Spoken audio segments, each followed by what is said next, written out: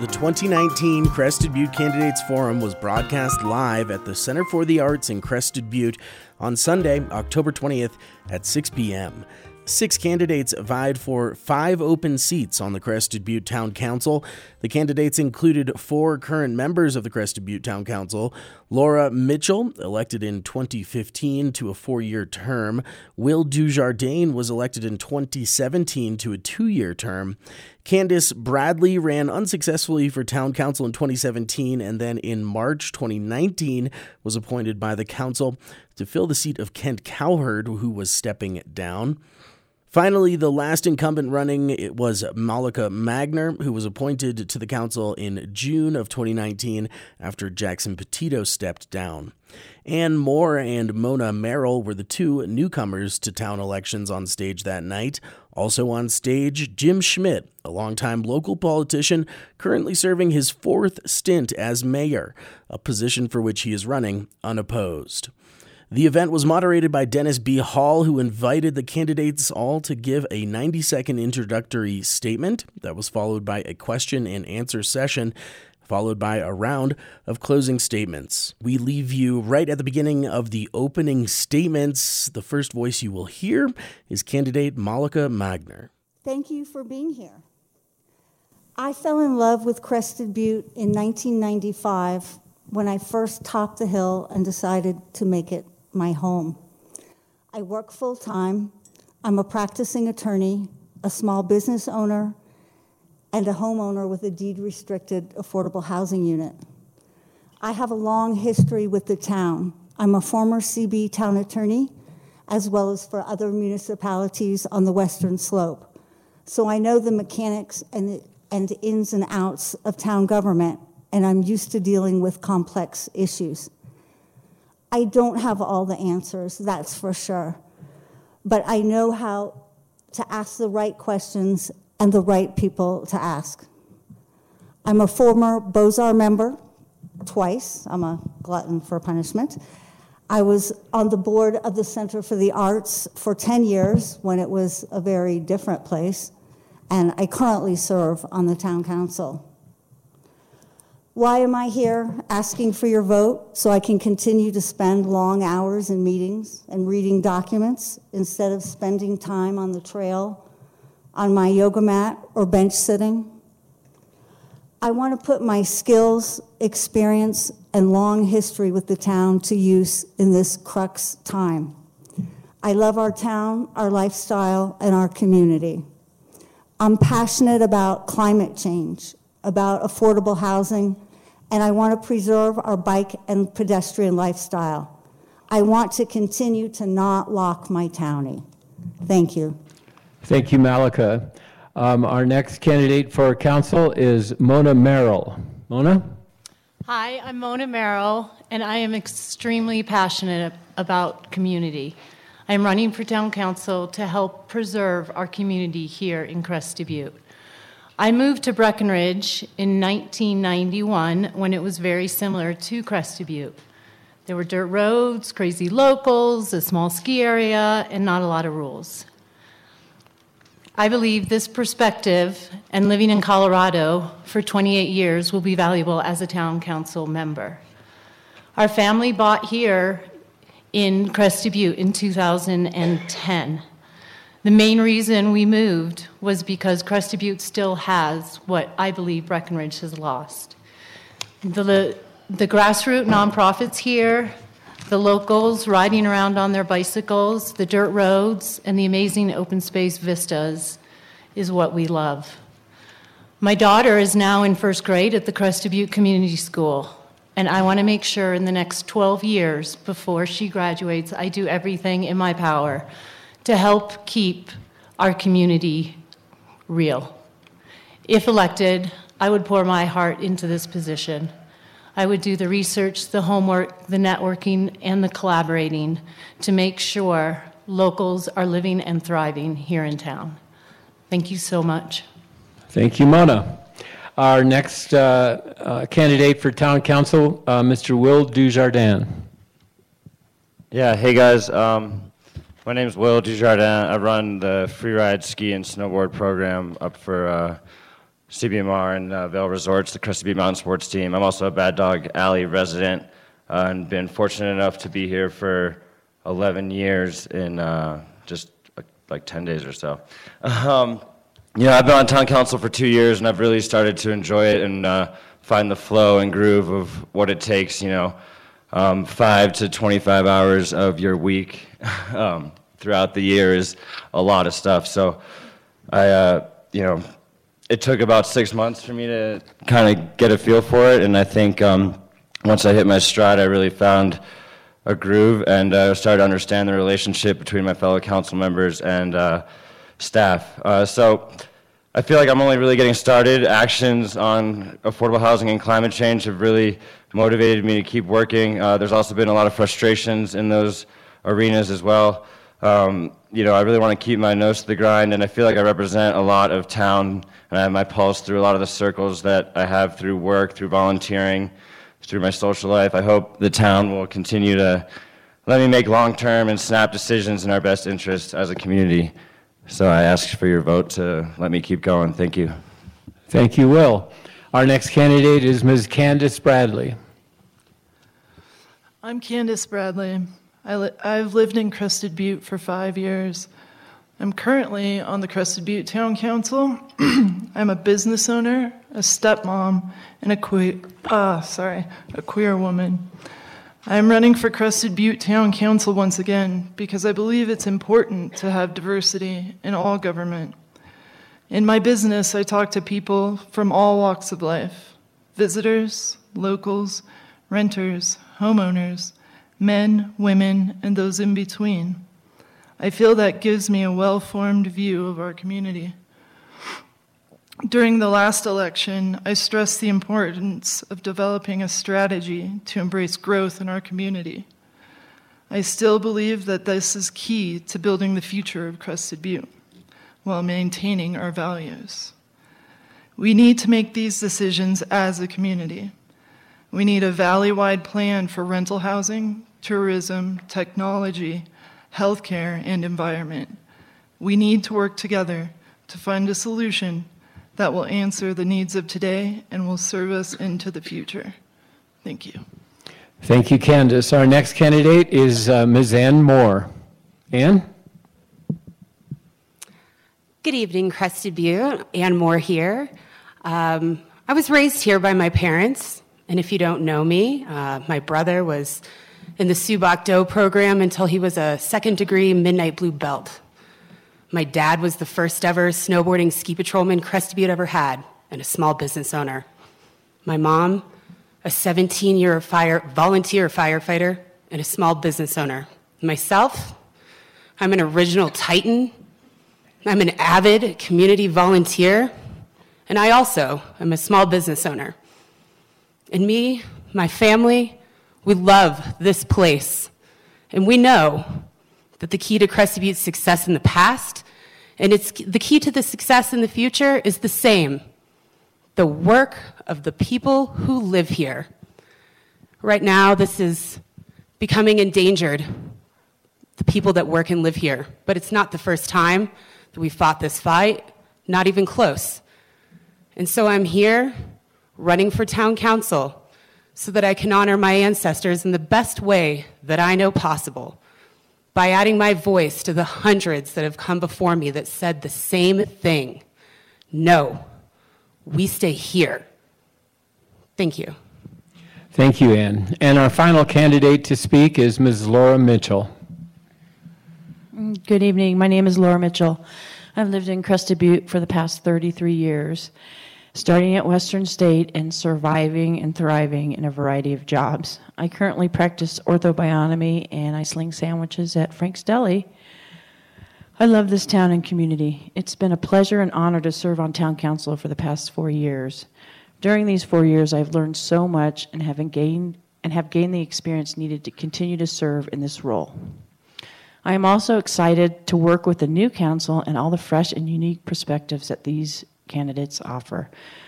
I am proud to have been part of the plastic bag ban, short-term rental regulations, and the Long Lake Land Trust land trade, which will save Long Lake for public use in addition to providing money to the Valley Housing Fund. Goals and priorities that are important to me are affordable housing. This is number one. I will continue to work hard to look at all possible venues for affordable housing. We've worked hard for 2 years on the current proposal at Brush Creek, and at this point, I'm not convinced it's the best fit for our community. I would love to see some type of workforce housing happen at Brush Creek in the near future. Clean water. I am committed to working on the quality of our water and quantity of water and preserving our natural resources around us. Parking and traffic. We need to manage our parking better, and I still feel we need to address the entrance to town for safety reasons. I would like to revisit the idea of a roundabout at the entrance of town. I was disappointed that I couldn't continue that effort. During my time on council, we have been proactive with many goals and projects. I am proud to serve on the Mountain Express, RTA, Scenic Byways, and grant funding committees. I'd love to be part of completing the project to move Mountain Express to its new sustainable facility. Thank you for your time, and thanks for coming out tonight. Thank you, Laura.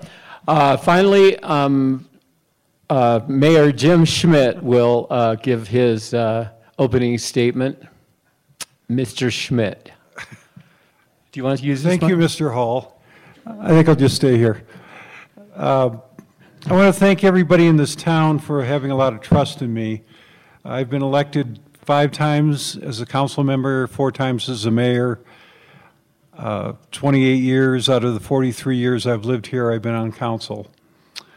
And together, we've made this a great place to live and to thrive. I should have worn my glasses. Oh, well.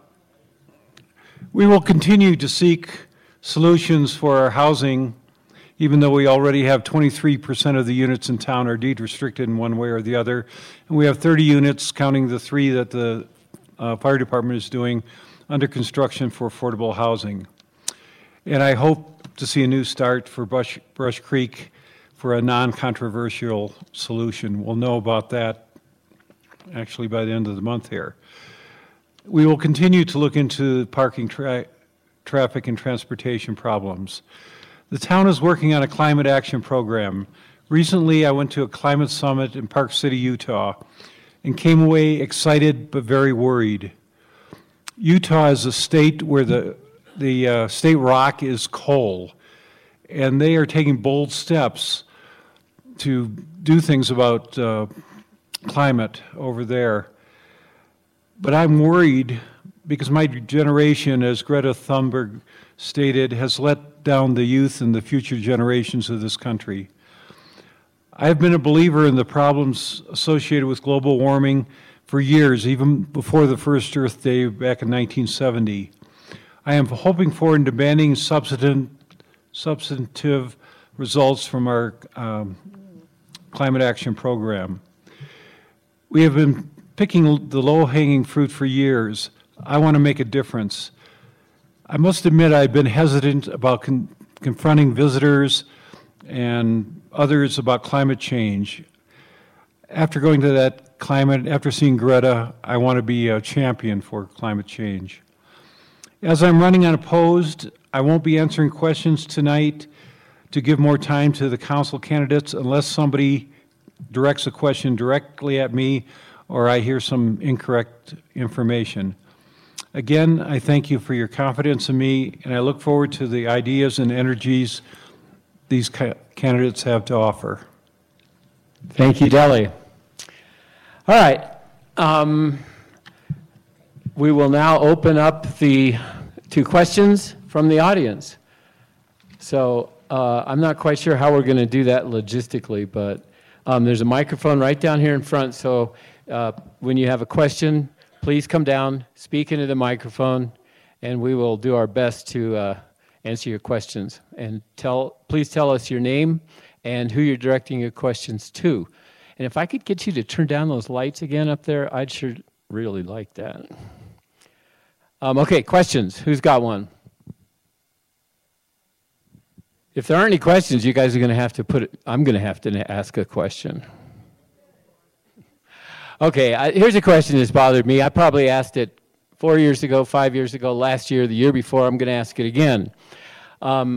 I feel very strongly that we over-market our area. The reason I feel like that is because I believe that we are now overrun. Therefore, I would ask the powers that be to stop spending money on increased marketing and bringing more and more people in here, and instead let's put some money into existing amenities. My question, therefore, to council candidates is, do you know where we get our tourism marketing money, and what will you do to ride herd on that? Who wants it? Mona. So I was just talking about this because in the paper, Mount CB just gave out, what was it? $130,000. Yeah, and then more. One was to Travel CB, and then the other to the Tourism Association, or I think, Tourism Association. So for the same reason, I was actually speaking about this out loud, because now that Vail has purchased CBMR, I believe they will market the mountain for us. And I was surprised that Mount CB actually did put dollars towards that. Like you, I would love to see those dollars go more towards our community, towards the grassroots, towards our trails, towards maintenance, towards CBCC. And I do think we don't need to market anymore. I believe that social media, word of mouth, iPhones, you name it, everybody knows where we are. People know how to get here, and they are coming. Thank you, Mona. Malika. I agree with Mona. Vail has got a really clever, super awesome new marketing campaign that markets Crested Butte, and they've got big bucks and great expertise behind them. They're going to be bringing people. We don't need to bring any more people. Everybody here knows what July is like in Crested Butte. We want to support our businesses, but it seems like that's what Vail is going to be doing. So no, I do not support spending more money to market Crested Butte. Thank you, Malika. Anyone else want to deal with that on the council candidates? Will Dujardin. Yeah, so, last time we were up here, there was I think one of the most aggressive, tense moments. One of the most aggressive, tense moments was, when people wanted to stop funding the Tourism Association, now known as TAP. And, I definitely respect the sentiments, but we have to, there's definitely a balance there. And trying to say that we should completely stop marketing is unrealistic, but, saying that we don't need to add more money towards that direction is very realistic, and I totally support trying to redirect some of that funding. I believe that's why the Tourism Association has rebranded themselves to try to incorporate more action towards promoting our businesses. Basically, we have to be realistic in how we balance our marketing and trying to sustain economic progress in this valley, because we all want it to happen the right way. We don't want to feel overrun, but it totally happens in the summer. But people really hurt in the off season still. Even though the off season is expanding a little bit, we're still all trying to make money to pay to live here so we can get out and ride our bikes and ski. So it's a balance. Thank you, Will. Candace? It is a balance, and I think most of our businesses in this community are fueled by tourism dollars. And we need to, as a valley, work together to find what works for us, what brings in sales tax revenue and keeps our businesses alive, but doesn't overwhelm us as a valley. Thank you, Candace. Ann? I think when we're looking at this program, we need to look at what the actual problem is. Too many guests or too many of the wrong kind of guests? Don't we want the best guests, the best skiers, the best tippers, the people that love nature and appreciate this place? Well, maybe we should be taking some of this tourism money and researching how we get better guests. I don't know that we need to stop advertising this place. We just need to get the right people here. So sure, it feels like we're throwing some money away because we're just letting anybody in. Yeah, come here, you can find it. But maybe we take some of this money and we say, how do we get the right people here? So in that way, I don't really want to take it away, because I don't think that we're using it to its fullest potential, and I don't think it just has to be spent on billboards. So in the end, I think we need to look at how we spend this money. Thank you, Ann. Laura Mitchell. Thanks, Dennis. I think in the next 2 years, actually, I'm going to go back 4 years, and we were still kind of traumatized by the recession, and we still talked about having a year-round economy. And I think some of us still miss having October as an off season, which it's not. You see people in town, they rent the short-term rentals, they're here. However, the TA's budget is giant, and I think we really need to have a community discussion about what's important to us there with the TA. I mean, they're paying Blister to the tune of $600,000 over the next 2 years to figure out who's coming and what they're spending their money on. And meanwhile, we're struggling to figure out how to pay the Crested Butte Conservation Corps. I know that there's not a nexus between the TA dollars and the Conservation Corps and the store, but redirecting the money or just taking a close look at what we're doing. Thanks, Diane. Thank you, Laura. Okay, who wants a question from the audience? Here's one. Thank you. Good evening, candidates. I'm Willow Williford. My question, I think all of you directly or indirectly mentioned housing as an important component of our community. So I wanted to ask, what do you think is the most beneficial thing we could do to further housing for year-round locals in the north end of the valley during your time on council if you're elected? Malika. I think what we need to do is we need to have a partnership between the towns, Crested Butte, Mount Crested Butte, the county, the Gunnison Valley Housing Authority. We need to partner together, pool our money, get the grants, get the new money that's available from the state now, and use that money together, create a unified plan.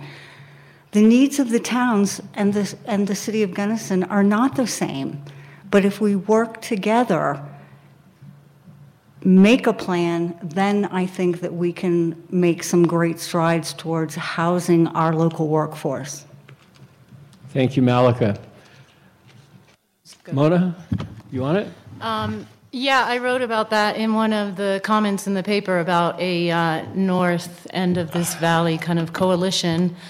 But I also think other than collaborating and pooling our money and resources, I do think from here on out we have to make sure everything being built is affordable, not some market value, maybe a little bit of market value. I also think it's important that we are hitting the right people. I know some people fall through the cracks. I've had a lot of locals tell me they didn't get the affordable housing and they are prime candidates. So I do think it's important to have a process where if somebody doesn't get it, there is grievance, there's a variance, it gets answered, it gets addressed. Furthermore, as far as I know, the land in town that we are building affordable housing on is going to be built out pretty soon. I think it's important that we are anticipating more affordable housing in the future, and we need to look at more land to purchase or more properties that we can afford to turn into affordable housing in town. Thank you, Mona. Any other candidates want to speak to it? Will? Yeah, affordable housing is definitely one of, it's kind of my life on town council. It almost made me want to quit a year ago. I feel like I've been banging my head against the wall sometimes, but compromise and compromise goes hand in hand with progress somehow. And so we have Brush Creek out there, and it seems like we've definitely hit a wall of sorts. Like I said at a town council meeting, it still sucks when we're so split on it to try to push for something. So that on one hand, we're going to have to be trying to figure that out with our regional partners as soon as possible. But meanwhile, we have to start planning on the annex. That's going to be a big deal, but we're a few years out on that. Density out there is going to be kind of key. We've talked about space to create things, trying to incorporate some businesses and worker spaces out there. There's also going to be, a little bit more public land out there as well. But we basically just have to keep doing what we're doing. The town staff knows that affordable housing is one of town council's biggest goals, and so we've been able to do some really awesome stuff with the home ownership options and the employer rentals. So hopefully we can expand those programs. The other thing, I'm going to keep pushing for a version of that the Town of Vail in deed program in our town. Deed restrictions are a way we can protect ourselves against the next recession and boom and bust cycle. So hopefully we can get more people in town. Thank you, Will. Candace. Hey. I think that we need to promote long-term rentals to the people in the community that may be short-terming their homes. I'm not sure how to make that more appealing when it's way more financially appealing to short-term your home instead of giving it to a local who's been here for years. I like the idea of buying deed restrictions on the homes, like the Vail and Deed program.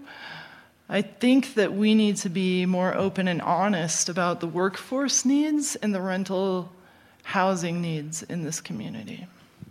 Thank you, Candace. Ann? I would say when we're looking at this, we've got lots of plans coming. We're looking at all kinds of blueprints and things. But what happens to us in Crested Butte is we get caught by surprise so frequently. And these next couple of years are going to be a really serious time when everybody in this community, these people on the council and all of us say, we're committed to affordable housing, and it is going to be a push. We're looking at a recession. Do we really need these houses? Can we afford to build them? All these questions are going to come up to all of us repeatedly, and this is our time, especially in the next 2 years, to not only say we're going to look at everything, we're going to commit, but we are going to commit and not be surprised by the needs because they're coming, and we know it, and we can't be afraid of the outside factors. This is how we commit as a community. We say we know that there's things going on elsewhere, but we create our own destiny, and this is what we need. So I think most importantly, we need a certain amount of bravery from all of us because it's going to take a full commitment to get this done if we're going to address these needs completely. Thank you, Ann. Laura? Well, I think we need workforce housing and also affordable housing. That's rentals. It's a two-pronged approach. We've worked really hard on Paradise Park and getting a lot of locals in there. I'm thrilled to see a few friends get there that I sat on the chairlift and said, why don't you just try this? And they're there now.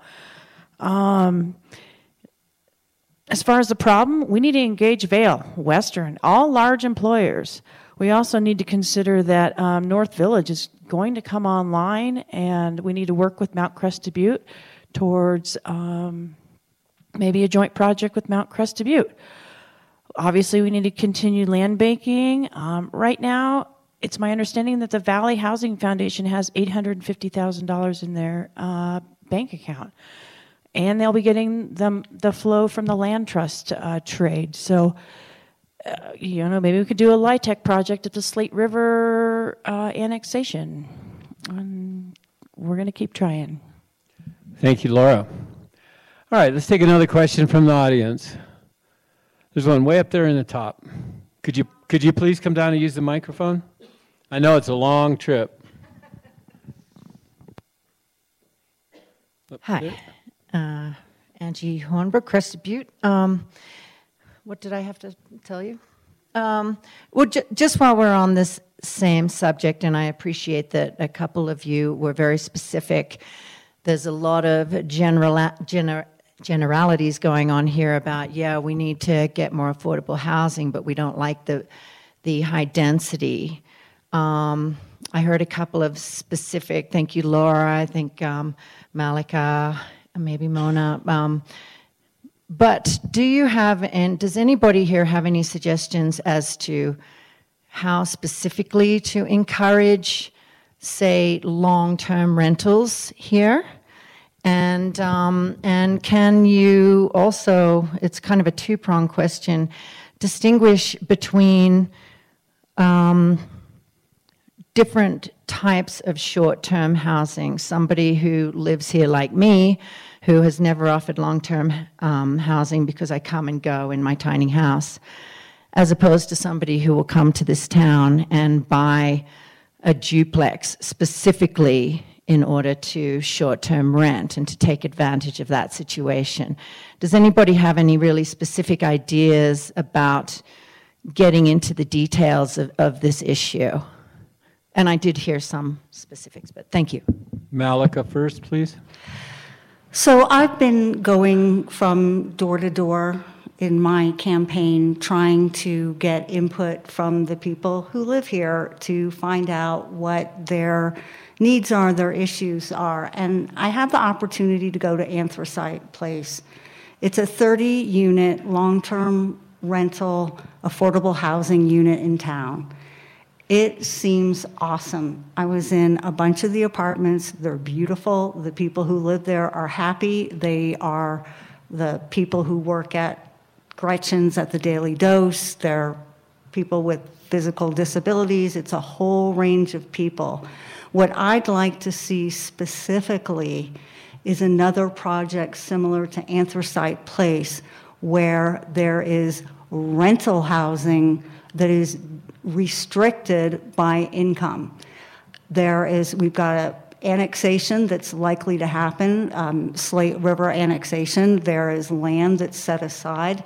The numbers vary as to how many units would be available, but up to 60 units. Anthracite Place has 30. It's my understanding when Anthracite Place was first coming online that there was a lot of concerns about the size, mass, and scale of Anthracite Place. I think it looks great. They look great on the inside, and the people who live there seem really happy. It's a mix of 1 and 2 bedroom places, so there's a bunch of folks. I think that's an awesome first step. And then Angie, as to how to deal with the short-term, long-term rentals, I don't know specifically your situation. Right now our short-term rentals are broken up into 2 categories, people with primary residence and others.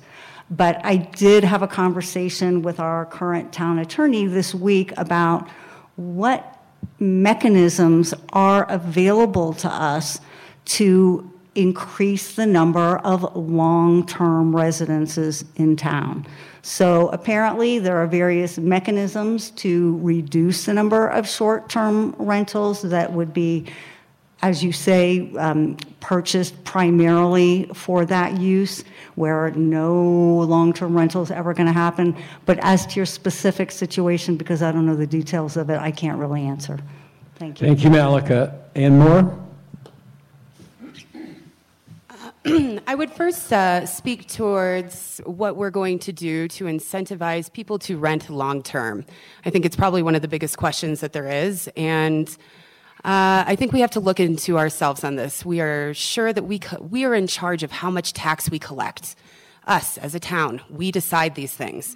If somebody wanted to rent their property for 10 years, we're talking long-term rental, yes, and then sell that property afterwards, then I would gladly waive their real estate transfer fee, right? We're talking taxes and things that we can control, that we collect ourselves, and for a significant amount of time. We're talking the smallest portion of people, but shouldn't we, have these things in place for somebody? Yes. Does every single long-term rental count? I think that they do. And so if somebody does want to rent for 10 or 20 years, can we incentivize them by waiving fees, taxes, and things that we collect? I think so. And these are places that we're going to look to. And it's in the end, that's going to affect us down the road. Yes, we'll definitely deal with that then.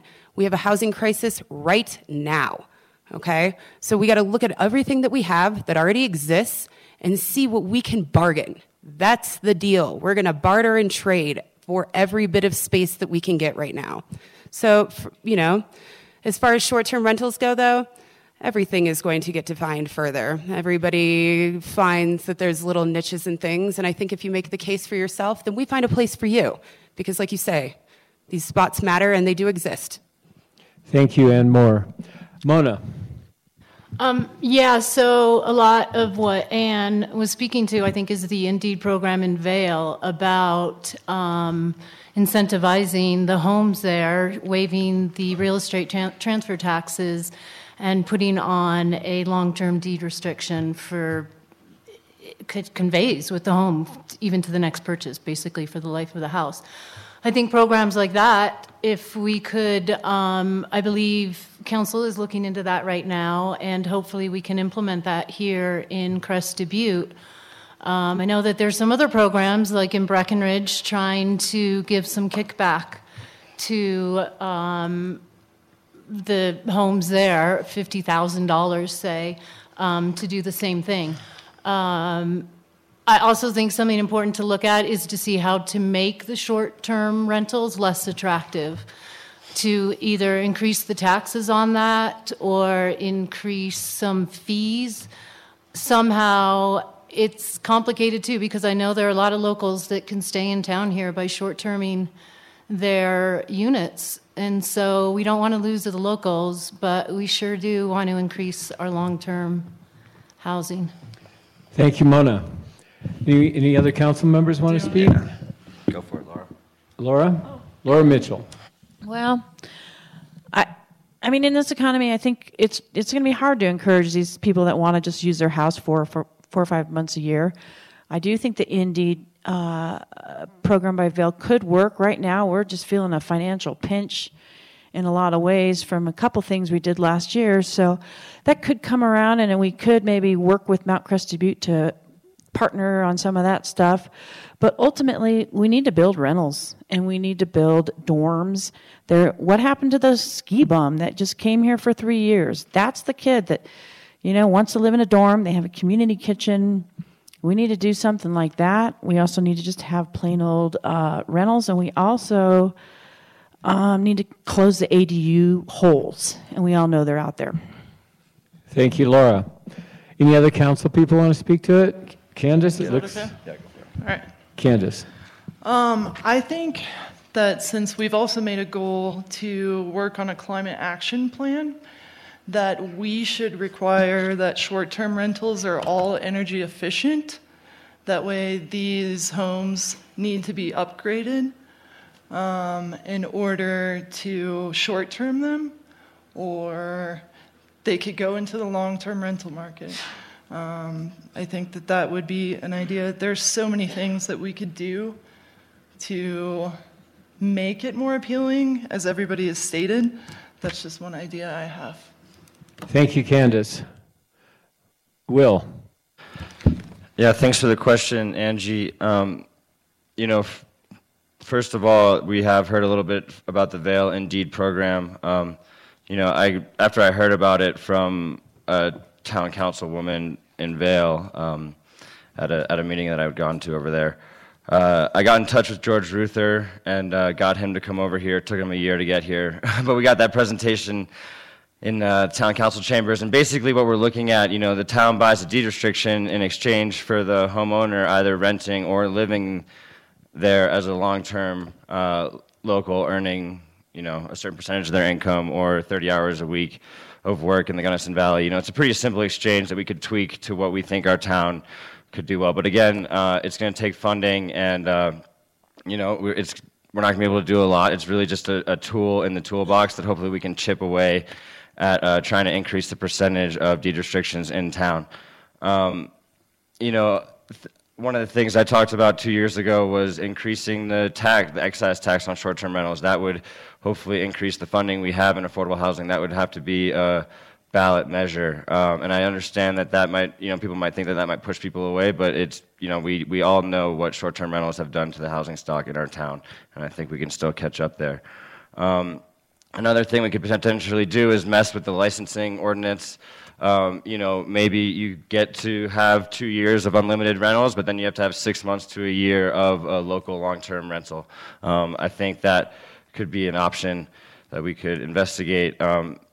So basically, the honest truth about short-term rentals is, is what can we do against existing market forces, So we have to keep building housing, we have to keep building rentals specifically right now, and that's hopefully we can increase the number of deed restrictions we have in our town. I really, the Vail Indeed program, we're going to make our own version of it, and we'll send that as soon as we can. Thank you, Will. All right, another question from the audience. Jeremy, I saw you out there somewhere. Thank you. Thanks. Thanks. Will and Candace, you guys both addressed something interesting along these lines. Any tax that would be passed would have to be passed in a ballot initiative by the voters of town. And I want to throw out a hypothetical just to see where everybody on this stage, where they would land on this idea. But communities like, so Vancouver had an explosion in affordable housing crisis. A lot of other mountain communities have gone through this. I think there's a two-pronged approach, one that addresses climate change and one that addresses short-term rentals taking over communities. And what they did there was they put a 1% tax on the assessed value of second homes, a luxury tax, if you will. What Vancouver saw in the first year, they had a 15% reduction in these short-term rentals, and they went to long-term. What if we did something like here, and again, it would be up to the voters of Crested Butte, but a 1% tax, no levy on second homes, not on short-term rentals who are people who are living here year-round, renting out a room or whatever, but a 1% tax that would go directly towards climate initiatives, electric busing systems, renewable energy on all of our municipal buildings, even creating a climate position in our town government, and a 1% tax that went straight to purchasing more land in the town of Crested Butte to build housing. So I'd like to know, like it would be a ballot initiative, but I'd like to know where everybody on this stage would sit on that. And I think one of the things to remember is that that would be a luxury tax passed by these people in this community. There's going to be clearly resistance, but it addresses both those things you guys are talking about at once. Thank you, Jeremy. Who wants that? Will? Yeah, I don't really want to sound too much like a hyper-liberal, but you know that I'm all for that, Jeremy. We've had a lot of conversations ourselves about that stuff, and we shouldn't be afraid to try and at least have the public conversation and then take it to the voters. So thanks for bringing that up. There's a lot of good ideas in there. Malika and then Mona. So are you saying a 1% of the value of the home? Assessed value, so let's be really conservative. Let's say there's 300 second homes in Crested Butte. Assessed value of $500,000 each, super conservative. That'd be $1.5 million a year into a climate fund and $1.5 million a year into an affordable housing fund. It's a luxury tax.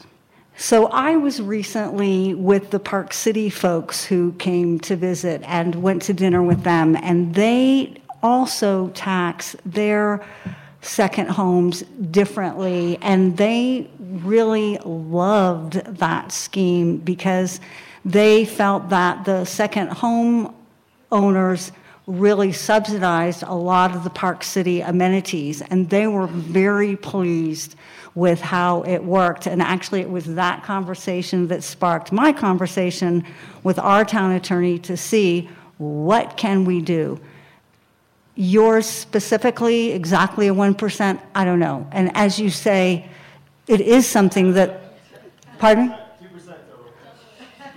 You know, I don't know what the number would be, and as you said, it would definitely have to go to the voters, but I am very interested in seeing what we can do, because it would accomplish a number of goals. When I was going door to door, there were so many houses that I could tell were empty. There were so many houses that had no Halloween decorations, that had no pumpkins, and we have, the bottom line is the biggest issue that we have that is restricting our affordable housing is lack of funds. That's where our problem is. So an idea such as yours would certainly accomplish at least both of those. So I would definitely be in favor of the people of the town deciding, seeing what they feel. You guys can propose ballot initiatives, just so you know. The town council can endorse exactly. and propose ballot. Yeah, I know that, Jeremy. Okay, thank you, Malika. Mona, you're next. I understood because they do this in Vermont as well, but when I went further with it about trying to tax the second homes more, third homes, fourth homes, as opposed to the primary, the response I got was you could not discriminate in the state of Colorado. It would have to go at a state level, which I'm all for. We can bring it to a state level. I'm not going to sign the paper with my name that's correct, but I've heard from two other sources, maybe somebody in the room knows 100%. Well, we passed no levies for special Yeah, no, I know. I was kind of surprised, but I've spoken to like 5 people about it, and I said, why don't we do what they did in Vermont? You know, there's a ton of second and third homes way out in the rural counties, and they tax them higher because they need the money there. There's not even a store out there. And yeah, I think that when you're on council now, it's not a matter of reading the packet and showing up. There is so much work to be done full-time every day, and this is something that I would research further because I think it works really well in Vermont, works really well in Vancouver, and I do feel like people that have second homes, you know, you'd like to think they can afford to pay a bit more. Thank you, Mona. Will Dujardin. Yeah, just real quick. Yeah, Jeremy, I appreciate you talking about us being the people putting it on there, because as you know, we put the nicotine tobacco question on the ballot this year. And similarly, basically, we as a home rule municipality have it within our rights to push for this and get it done. But then would we be challenged potentially? Yeah, of course, and we can take it to court, and that's why we have awesome lawyers on our staff. So, you know, just I was hearing some stuff and just wanted to remind people that we are a home rule municipality and we could try it out. We can be a leader. Thanks, Will. Does anybody else want to talk to it? Candace? I think that idea is great. I really would like to learn more about it and learn more about the programs that are in Vermont and Vancouver. It sounds excellent. Thank you. Laura? I'd like to remind the audience that we have done some regulation to the short-term rentals. There's a certain amount of licenses that you can get. It's up to, I believe, 30%. And the tax that we did implement, that we added onto it, funds the affordable housing, and we're hoping to make about $300,000 a year on that. Your question, Jeremy, I love it. It sounds great. But I agree with Mona. I think we would have to get into the legalese of this, you know, the discrimination and how many people are just going to change their address and get their PO. Well, and that could happen. We could navigate it. That's all I could say. I like the idea. I'm not sure if it'll hold in Colorado. Thank you, Laura. Another question up there on top again, and then you. Oh, I'm sorry, Ann. I didn't see you. Will went twice, so I'm going to go once. This comes down to the same thing for me, our commitment to ourselves, okay? Everything's rapidly changing in this town and in this state, and it all comes down to the same thing. Are we going to ask for what we're worth, okay? And on top of that, here we are living here, and we decide what our priorities are. We decide that climate change is a priority for us, and it's like, yeah, maybe legally a mess. I don't care. I'm glad to do that because we're going to ask for what we're worth. This is a luxury resort in the most beautiful place in the world. Luxury house, luxury taxes, hand in hand. Thank you. I would remind candidates, if you want to be recognized, catch my eye or wave at me. Thank you. Okay, Susie, you want to go, and then I will call up on top.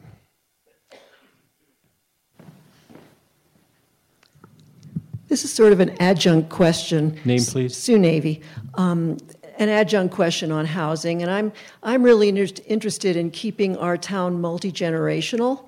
So I'm wondering what ideas you have to provide for seniors as folks who have lived here for any number of years get to the point where they need some assistance, whether it's housing or assisted living or amenities or anything you might want to add to the mix, because our workforce is really important, absolutely, but as people get older, they don't want to have to leave because there's nowhere for them to live if they can't live on their own.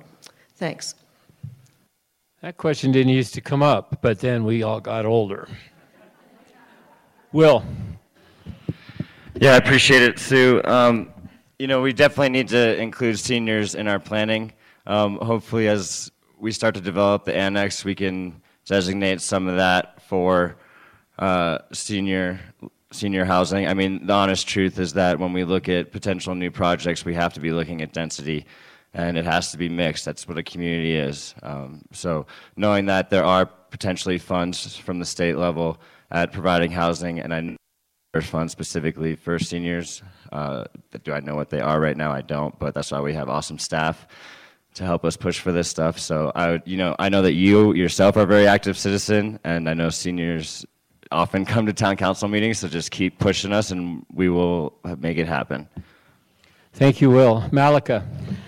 Yeah, I think that's a great question, Sue, because obviously we value our seniors, it seems funny to say, because of what you offer our community. And I think the Slate River annexation is a great place to start looking at a multi-generational use. I think it would be really great to see or continue to see our community be integrated with all levels. I think, what we've got going on at Anthracite right now, on the ground floor, there are our ADA units, and it would be great to see that in the Slate River annexation, because that's kind of a prime place and that we've got in the pipeline. Thank you, Malika. Mona. I think this also speaks to, as we're building out affordable housing now, we need to be thoughtful. Who are we building it for? And there are a lot, I see, of affordable housing that's a one-bedroom and a studio. I would like to see what's building out smaller, the size of Anthracite, maybe even smaller, with parks and communal rooms that could be turned into a senior center, could be turned into communal living, could be changed in its use in the future. I think as we build this out, we do need to keep revisiting what we're building, who we're building it for, and how we can change the uses, not the affordable factor of it, but are we trying to get more families in town? Are we trying to do workforce? And breaking walls down, putting walls up, enough where it can revolve with our changing needs. But I'll be moving in with you. Because I plan to retire here. Well. Thank you. Lots of ramps. Who else wants a chunk of it? Laura. I can't agree with you more, Sue. I think that we are missing the mark on senior housing.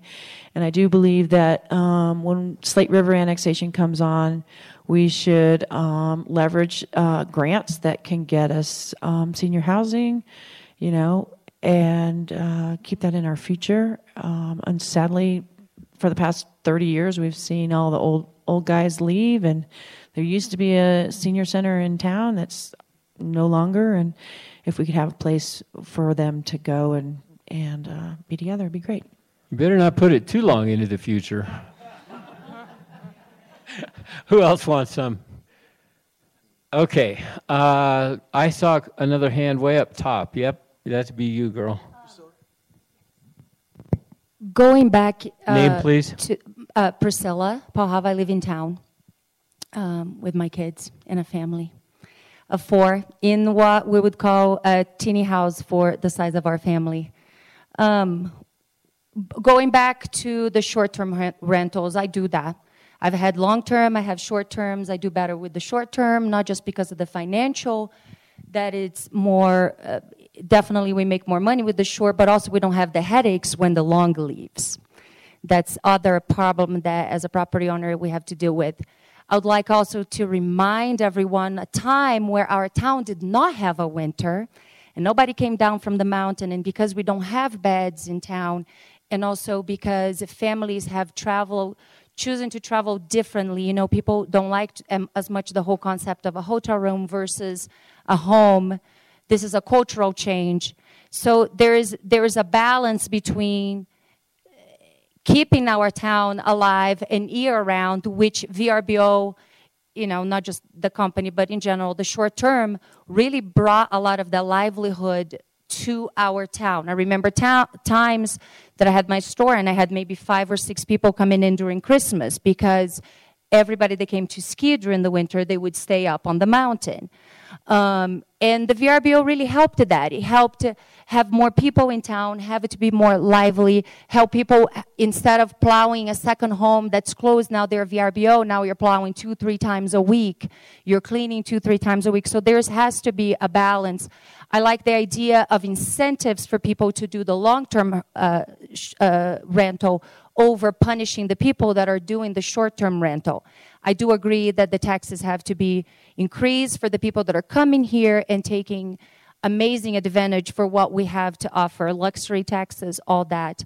But also remember that a lot of people that do come with a family for a short-term rental are people that maybe not be able to afford the $300 hotel room that it's available in town. So with that said, I would like you to keep in mind that the short terms do bring a good balance to the town. My understanding is that right now we don't even, I don't know where we are now, but we may not even have all the license taken. I think increasing which was done, increasing people to come and look at your short term, make sure you have egress exits, make sure you have parking, make sure it's in a good spot. That has done a lot to my understanding. If you're going to do something like that, I think you have to be responsible for what you're doing and producing as a short-term rental also. And your question is? That's not my question. I was just saying that, there's my suggestion was a lot of what the two of them said in terms of what are the benefits that you can give to somebody that does want to do the long term but has, dealt with some hardships on that area too. It's more about incentiving the long term than punishing the short term, because the short term is a good thing for our town. Thank you very much. Anybody want to comment, answer, and more? I would say something to that quickly. I don't think we're looking to punish short-term rentals. You're absolutely right to point out that short-term rentals, VRBO, not just change the economy of this town, but many towns globally. This is happening everywhere, right? And of course, yes, it's worth it for us to look at it and be like, of course, we want to travel with a house and have kitchens. These make sense. You're right. Yes, we're looking for balance. So are we looking in all the right places? Are we? Maybe we should be looking at hotels and asking them to take a couple floors of their rooms that aren't getting used that often and turn those into one bedrooms. Okay, maybe we don't need to look at every short-term rental and say, oh, no, that's got to be a long-term rental. Maybe we repurpose some other things that already exist. And so while you say to me, yes, yeah, you bet, we're making money off of this, and I don't think that we should stop. We're going to do it thoughtfully, and we're going to look at other things. We're going to look at other property that exists and look at the problem from all the angles. So thank you for pointing that out. I think you're right to bring it up. Laura? This is to you, Priscilla. I'll be honest, I've short-termed my house. I live in the mobile home district, and I get 60 days, and I use about 14. I stopped doing it this summer because it's too much trouble.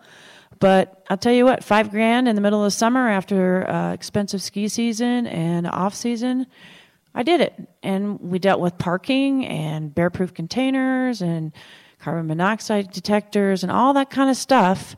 So the short-term rental, we've done a lot of regulating to short-term rentals, and it's an avenue, when you find out that you've overspent your credit card. You might short-term your rental for 2 weeks and get out of debt, get out of the hole. Mona? I think my issue more with short-term rentals isn't you living in town and doing it for extra income, or Laura being able to take off, or it's the homes that are vacant year-round and occupied 2 months out of the year. I just see that turning into empty town syndrome. I mean, I want locals in town. I want warm bodies. I want people to talk to. I want to say hi on the street. I want a community. And my issue with the short terms is taking community away. There are many short terms that don't do that and help amazing people like you guys stay in town. Like I said, I'm more concerned about the ones that are vacant almost the entire year, and it seems like there's more and more of those in town, and there's less and less people that I get to see on the street and say hi to. Malika? So we have a two-tiered system of our short-term rentals. So there are those which are primary residents, And obviously, those are still our neighbors. We still see them on the street, and they're limited to the number of days in which they can short-term rent their home. So that addresses somebody like that Laura just talked about, that some extra income. I also short-term rent my place as a primary resident. But then there's the other category of people who it's not their primary residence. I would be willing to pass on an additional tax to the people who come and stay at my house. I think it's completely appropriate. I think it's also time for the town to re-look at these regulations. Look and see the impact. As I said, when I was walking from house to house over these last few weeks, seeing so many houses that were empty, that had no sign of life, I was kind of starting to be able to see, just as I was walking up, that they had no bike, no decorations, no nothing that even looked like Crested Butte. So I think it's definitely time for us to re-look at the short-term rentals, especially the tax structure, which again would have to go to a vote. Thank you, Laura. Okay. Yeah, I got you. Way over there in the corner, Chris. Hi there. I'm Andy. I just moved back to Crested Butte. I originally got here in 1990 through Western State College, but it's nice to be home. So I moved to South Lake Tahoe, and I myself took a job with Vail Corporation to get my family season passes and all the deals that go along with being a Vail Corporation employee. And I really would like to see you all tap into the different funds that are implemented within the Vail Corporation. There's housing opportunities. There's zero footprint opportunities. There is also even promises that are for funding families of need within the communities, and we can directly vote on all of those as Vail Corp members who get passes and stuff like that. But I'm taking us away from the whole short-term realm, because I really do believe there's also funding within this financial backboned company to provide the housing that they're going to need to actually provide for all the employees that they're going to need to actually man their activities that create the ski area. But a big thing that I noticed since I've moved back was, and after having been in South Lake Tahoe, the impact environmentally that all the people that are marketed to come to their area, enjoy the great outdoors, is the impact in the environment that these people have brought with them. They're not educated. They don't know what to do in the outdoors. When they need to go poop, they just take a poop wherever. Yeah, I've noticed there's a lot more Forest Service toilets along every corridor in our community, or up, every single drainage in our community, and I feel like there needs to be some sort of coalition to educate people on how to behave in the outdoors, like just with their personal needs. And I don't know if there's any of that being implemented. And then I could just keep going on, because there's a lot that I've noticed since I've left and come back.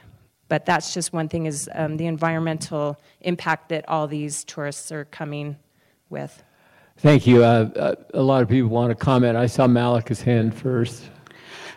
So we have such an awesome organization. It's the Conservation Corps. And Dave Ox did a presentation a few weeks ago that showed the tremendous education that they are bringing to our visitors. It was kind of shocking, the things that they showed that people leave in the backcountry, including like a crazy amount of, I think it was tons of human feces. But what they do is they go out and they go along the trails and they educate our visitors. And I think that's the best possible thing, because if you don't know, you don't know. And so we've got a really great, vibrant organization out there that is really taking that bull by the horns. So that is just so awesome. Thank you, Malika. We'll just come down the line here. Mona? Yeah, I was going to say the CBCC that Dave started, kind of more his calling than actually Simba, but we need more of that. He is overworked and does it tirelessly.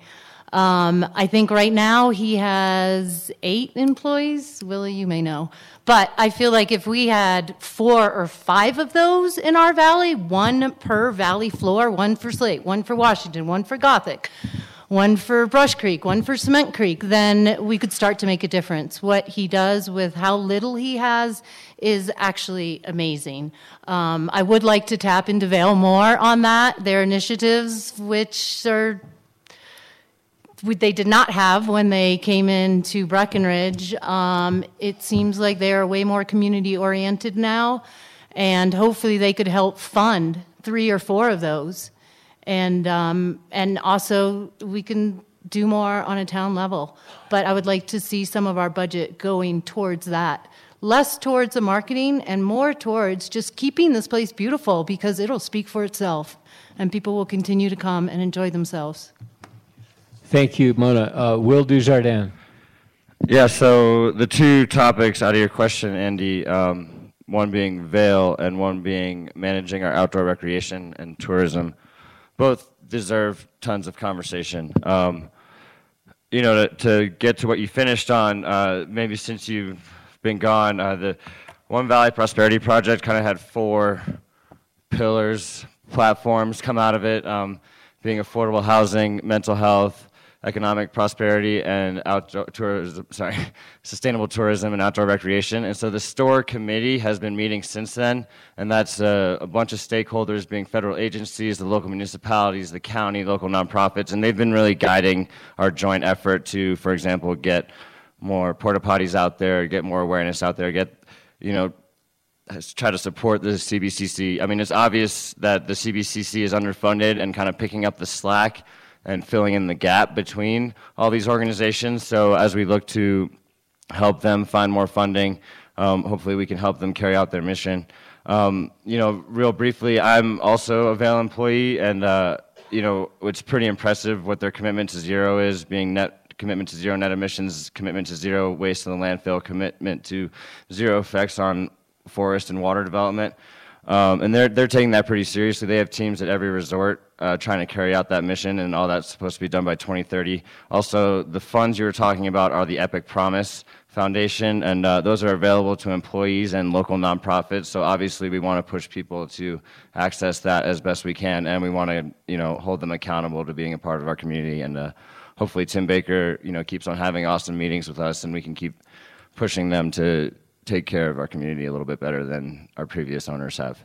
Thank you, Will. Who else wants a chunk of this? Laura?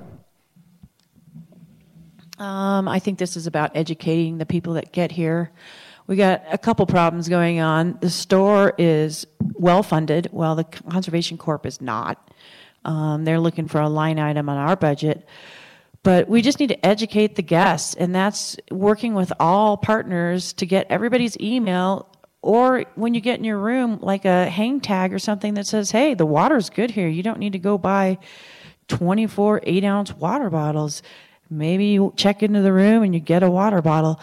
Also, you need a swag bag if you're going to go out in the woods. You might need to, move something. But I think in the next year, we really need to look at the relationship between STORE and the Conservation Corp and the education piece for visitors. Is the council inclined to make that a line item? No. To the Conservation Corps? Not currently. Not currently, no. We're looking at potentially contracting with them on specific projects on town-owned property, but also encouraging them to apply to our community grant cycle as they have in the past. Yeah. Thank you. And we are getting pressure from them. Asking. Yeah. Straight out. I just did too. Okay, another question from the audience, please. Okay, I see one there. Hi. There's a microphone floating around somewhere. Oh. There you go. Is this better? Okay. Hi, Susan Kearns, Crested Butte.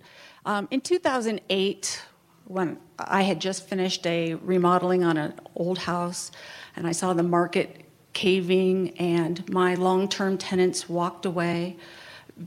A short-term rental really saved my bacon. It helped me as a single person to stay in town, to short-term rent. I think we're at the point now with taxes so high, they're 18.4% sales tax in Crested Butte. 4% of that goes to the local marketing district. The voters in 2008 voted in perpetuity to keep this tax. I'm asking you, and I really am grateful for all of you for doing your homework, and I was intrigued with Jeremy's question, could you see raising a tax? Could you see, and I'd like to hear if anybody has an idea, our local marketing district are the county commissioners, and they are hiring out the almost $2 million, I think, that we've had so far to spend that have been generated in this 4% in perpetuity tax. It would take some energy to rescind that tax and maybe reformulate it so that we could have economic sustainability and environmental sustainability if we could subsidize long-term rentals, because that might be what it takes for a working class and middle class person to stay here. But I just wanted to know if anybody has ideas of how you could approach our county commissioners to take away that tax. It would have to go to a vote of the people. I would like to add, given that, Proposition CC is on the ballot, that's a debrucing or an untabering amendment. Would that affect any of this? I mean, everybody's talking about taxes, how we can or cannot implement taxes. Well, if I'm not mistaken, CC would debruce and give local municipalities more money. I think that ties in with what you were asking. Is that right, Susan? I'm not really sure what CC does. Okay, read your ballot. Okay. Can you? It's not the same? No. You're asking about defunding the TA, correct? My mistake. I would address this briefly. Just to remind you that as Americans, we're going to decide collectively what we fund and what we don't fund. Yes, if this became something that was so important to our voter base that we decided that we needed to restructure this, then we would, and we would put it to a vote. Of course, the county commissioners, they're in charge because we choose them to make these elected decisions. But for big things like taxation, we're all going to decide this together. And I think it's really important that nobody in this room and nobody that's listening forgets the power of their vote. Okay, we are in charge of how much tax we collect. So is it important to you? Okay, then you make that important to us. That becomes a different thing. We don't just ask our neighbors. We don't ask the county commission for permission. Okay, we ask you for permission. And I can't make that clear enough. Thank you, and more. Who else wants to speak to that? Mona. You're talking about the county tax, right? The money that goes to the county? It's the lodging tax. Yeah, the lodging tax, correct? Yeah, and in 2008, 2009, you struggled. Now, are you still there? Or you're anticipating the recession and you're worrying? I mean, I believe everything that we talk about and all the policies, we do have to revisit. I guess at this point in time, I'm not sure going to the county and asking them to take that tax away, I would save my guns for when I need it. I would wait for the recession, but it would be getting together and having more meetings with county. I think in the future, the way we're going to get stuff done is by collaborating more with the county, collaborating more with Mount CB, and trying to figure out what needs to go away and what needs to be voted in. So you were the person I was talking about earlier. We don't want losing locals that can only stay in town because they short-term their home. And if that's going to become an issue, we absolutely need to revisit that. Thank you. Malika? Sue, I also struggled in 2008. I have a deed-restricted accessory dwelling unit, and in 2008, I lost my tenants. I didn't have short-term renters then, and it was really a struggle because I depended upon them to help pay my mortgage. What can we do with the county? I mean, it will come down to a vote, but I agree. I think that spending the money for marketing is not what we need to be doing. I think we've got Vail with their big guns who are marketing the town, and let's take those tax monies and use them for a better purpose. Thank you, Malika. Laura, then Will. Is that what we got going on here? Susan, while I do agree with you that we need to revisit that, I just want to remind you that it also pays for airline buy-downs, which gets people here in the winter. Winter has actually become our soft season. And being on the Air Command, getting Air Command reports and looking at reservations, and especially now with this epic package where someone flies into, Grand Junction and then bops around to all these ski resorts. Keeping our ski resort is viable is very important to me, and I think everybody in the community. However, I do agree with you that we need to take a closer look at the TA and how we're spending our money. Thank you, Laura. Will Dujardin? Yeah, thanks for the mic. I'm not for taking away the lodging tax. I mean, it's pretty obvious that it goes to a pretty good purpose, but it's not perfect, right? The TA, like I said earlier, rebranded itself to the Tourism and Prosperity. What's the PP? TAP? The second. Yeah, it's so basically, sorry for not knowing the specifics on that one, but we definitely need to keep county and TAP accountable. I mean, you guys know that John Norton puts his email in every newspaper that comes out, and he's the head of TAP, right? And so they've kind of rebranded themselves to try to look out for our community and help rebuild a little bit of the year-round economy here. That tax goes towards a lot of things, so if we keep the conversation going, then hopefully we can apply it a little better than what it has been. I know a lot of people are frustrated with it, but it goes a long way towards getting people here and getting messaging out there that we need to get to our guests.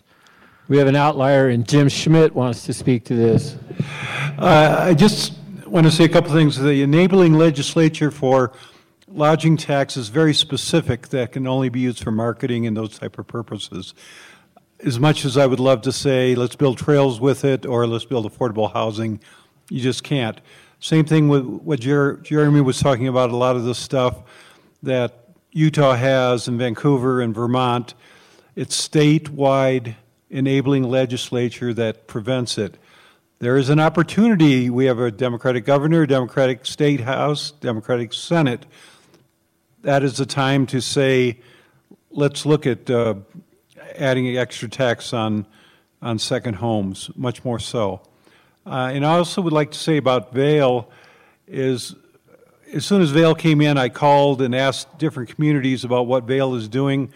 The one thing that they all said they're not doing anymore is affordable housing, unfortunately. From the day I first talked to them, and we meet with them monthly, we always talk about affordable housing, and they're not jumping at the thing, though they realize that affordable housing is definitely needed. So I just wanted to mention those two things. Thank you, Deli. Okay, any more questions from the audience? I hear one more up there, and then we'll get Mr. Cowherd in here, down here. Hi. My name's... First, thank you guys all for your public service. It takes a lot of time and energy, so we appreciate it. This is an interesting question from someone that hasn't owned a car for 15 years, but would any of you, Laura, you touched on it in your opening statements about the roundabout into town, and traffic's an issue we all know in July and August. Would anyone on the council be interested in entertaining or, I don't know, bringing it to the council, closing Elk Avenue for July and August, or making it a one-way street in those months just to make it more pedestrian-friendly, kid-friendly, bike-friendly? I know it's mayhem and businesses, think that it's the one thing that their customers need is to be able to drive up to the door and park there. But I bet you if we, explored other options, that maybe, there'd be a better solution. Thank you. Now, there's a specific question. Let's start on this side this time. Ann Moore, please. I'm glad to talk about this. I think it's something we think about in Crested Butte all of the time. And a lot of the time we're looking at it and we're like, can we close this street? How does this affect the businesses? And, right now what we're looking at is numbers from what happens to these businesses when we close the street temporarily for one event. But I think that one thing that's really worth looking at and something we really need to think about is what it would do for the street if it was closed, if people were stuck there on their feet. I mean, yes, of course, we're going to have to think about parking. We're going to have to get real about getting people parking at the school, transportation to get them from there. But the thing is that our view on parking and how important the street is, the closing of it, is a little skewed because we've never looked at the full problem. We've only looked at it during, specific events, which of course are going to have a direct effect. So I think that if we want to do this, and I think that we should, we see that pedestrian areas work in many places, and it would certainly make things feel a little bit safer around here. But to do that, I think we're going to have to really work with our partners on Elk Avenue and look at things all the way around so that we can do it in the right way. Thank you, Ann. Malika. So when I was going door to door, one of the suggestions that I heard that sounded really intriguing to me was the idea of closing Elk Avenue for about 2 blocks to create what she called a piazza-like experience. So where old people, young people would hang out, would have a place to sit, where they could hang out, watch life go by, not be inundated with the traffic that we have in July and August. And it sounded really cool to me. I've also been to Italy. I've also seen that scene that it's so cool. And it seems, she was talking about a couple of blocks, and it seems like people could probably manage to walk that far. I would love, and of course, we see it in so many other communities where it does seem to work. I'd love to see that idea looked at, studied. Of course, I care about the impact on businesses on Elk Avenue. They're the lifeblood, and people won't come if there's not a vibrant downtown. But I think it would be an awesome idea to look at, so thanks for bringing that up. Thank you, Malika. Candace. I think it's an interesting idea, but I also think that we would have to develop a parking plan, because all of those cars that we're parking on Elk Avenue are going to park in the neighborhood right off Elk Avenue. So they're going to park in front yards, they're going to park in weird places just so they can get as close as possible. So I think that we would actually need to take more of a larger view of what that would mean for everybody in the situation, not just the businesses that may be on the furthest end of Elk Avenue and it's hard to get to. You would have to think about everybody else on the side streets and those alleyways as well. Thank you, Candace. Laura, did you want to speak to this? Yeah, I'd talk about this a little bit. I can't think of the number off the top of my head, but you'd be surprised at how many days a year Elk is closed. It's a lot. If you heard the number, I can't recall it right now, but it's in the 50s. Jim might be able to tell me, but I think it's a great idea. However, we would have to mitigate parking, and we'd have to work with the businesses to see if there would be any consensus on that. Also, sitting on the Mountain Express board, I'll tell you what, the bus drivers don't like that. Driving up Maroon, and obviously they're already driving through neighborhoods, but they get bothered by it. But you know what?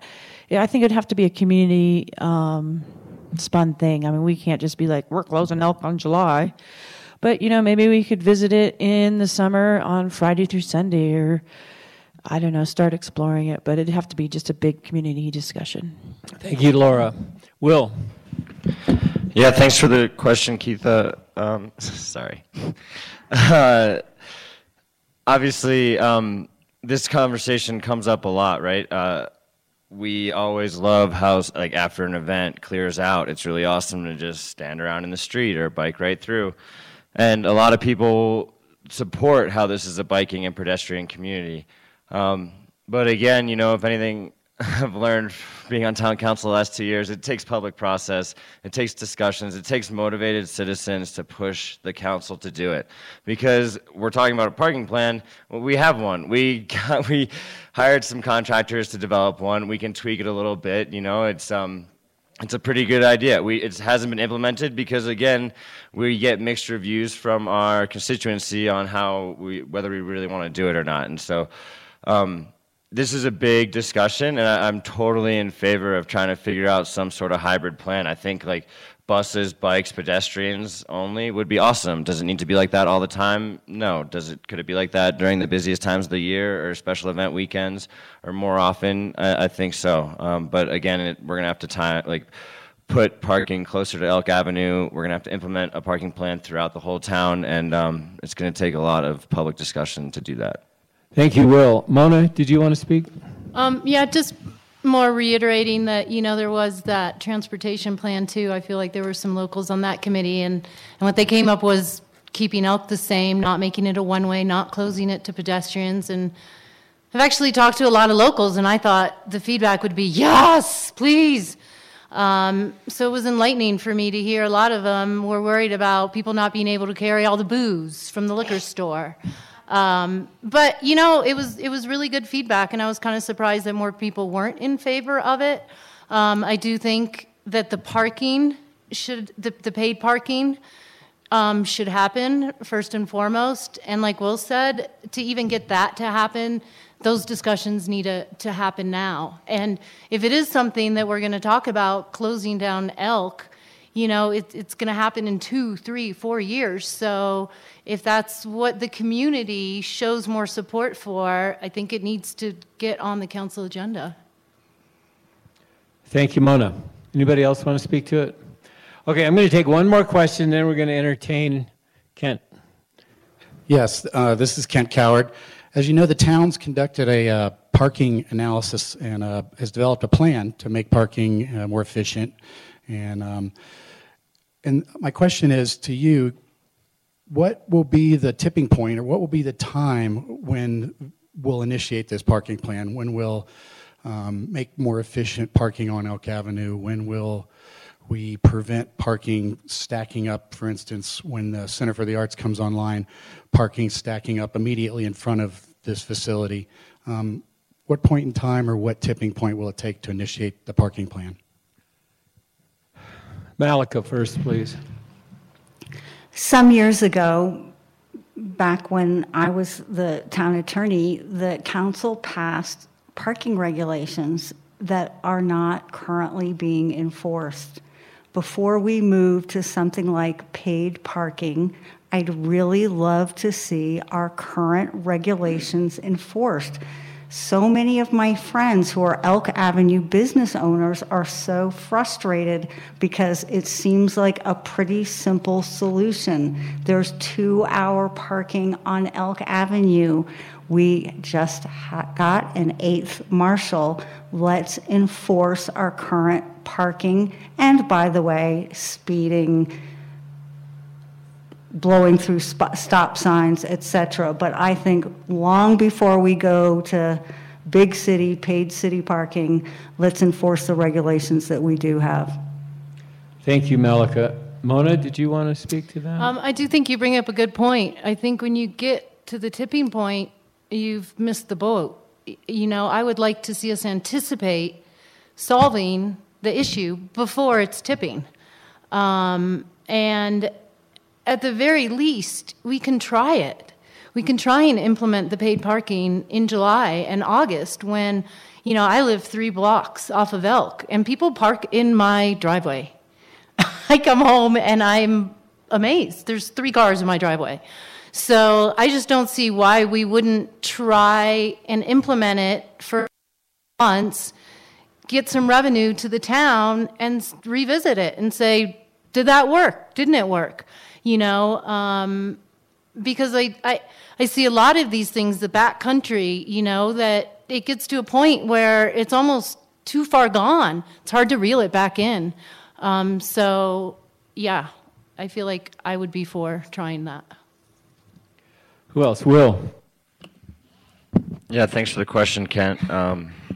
You and I have talked a lot about this stuff, and obviously I was just talking about the parking plan that we, hired a consultant for, and we have this plan that yet to be implemented, just kind of gathering dust on the shelf right now. The reason why I'm just a little hesitant is because we don't have the same kind of public participation on this parking plan. We had a business outreach meeting that 3 business owners showed up to. We put it in the paper, put it on the radio. We had a community outreach meeting that maybe 6 or 7 residents showed up to. And so this isn't on the front burner, so to speak, that no one's coming to public comment and talking about it. I really appreciate you being at public comment time and time again and hitting us again on this question, because it is going to hit a tipping point, but I am not sure when it is. Do we just go out on a limb and do it and then have people yell at us for caring too much and trying to manage our town and take it into the 21st century? Maybe that'll happen. So, we're going to revisit it. I'd like a little more of the community to come up and talk to us about it. The thing about the Center for the Arts is that's still on CDOT right-of-way, and we need to work with them to manage the enforcement on that section. So hopefully we get a little more participation from the public in pushing us for the parking plan. And that's really all it's going to take for me, because I see the benefits of a management plan. I know that we need to implement one as soon as possible. Candace. I did want to talk about the 2-hour time limit on elk, because I believe as a council we asked the marshal's office to kind of take that more seriously. And the last time I talked to Mike Riley, I asked him what the results were. I mean, over the summer season, that was supposed to be the time that they were supposed to be enforcing that. And I said, what was the outcome? How did it go? And he said they wrote a lot of tickets, but he couldn't give me a number exactly, but he could get those to me later, and he still hasn't. But I think that would give us an idea of how many people are violating that, how many people are parking over their time limit there, so we could make an informed decision about elk specifically. Thank you, Candace. Ann? For me, this problem's here. It's a problem right now, all of the time. 3 people in Mona's parking lot, people in mine at the Meadows, people parking every single place that they possibly can. Here's the thing. We have to start this dialogue right now. Everybody is very concerned that this parking plan is going to negatively affect their life somehow. Maybe they're not going to have the right parking in front of their home. But actually, parking plans are designed specifically so that they protect local spaces. Everybody has a place to be, and it makes it clear to the guests. Also, I know we want to talk about this and see where we're at, but I'm going to be pretty honest. There's parking plans everywhere on Earth, okay? You pay for parking everywhere. Has anybody traveled? I definitely have, okay? I go to Denver, and I feed the meter. It's very simple, okay? It's very clear when it's time for me to get up and leave. We've been on an honor system on Elk Avenue, and trust me, the guests aren't the only ones taking advantage of it. But if we need to pick up a little pocket change, which I think that we do, I don't think we need to reinvent the wheel and think that somehow that we are different from every tourist destination on Earth. We're not. We need to regulate these things. We need to protect ourselves. And if we don't take it seriously now, then, in a year or 2, we're going to be reacting again instead of looking ahead. I'd like to plan forward and look at this as soon as possible. Thank you, Ann. Laura. Right now, we just brought on the 8th police officer, and I think we need to enforce parking rules we have. The community feedback we got was they did not want this program, and that's why we've backed off. Sitting on the Mountain Express board, though, I will say, though, if there's paid parking, people will ride the bus. Instead of, and it is making it convenient, this no parking. Well, why bother to ride the bus? I can just get into my car and drive off. So I do think it needs to be looked at in the near future, and we need more community input. It's just like many things in Crested Butte. We let the horses out of the corral, and then we try to get them back in. Maybe we should try to keep the horses in the corral from the get-go. Thank you, Laura. Okay, I want to thank everybody for their questions. I, for one, have learned quite a bit tonight, and we're going to entertain closing statements from our candidates. This time we'll start with Laura Mitchell.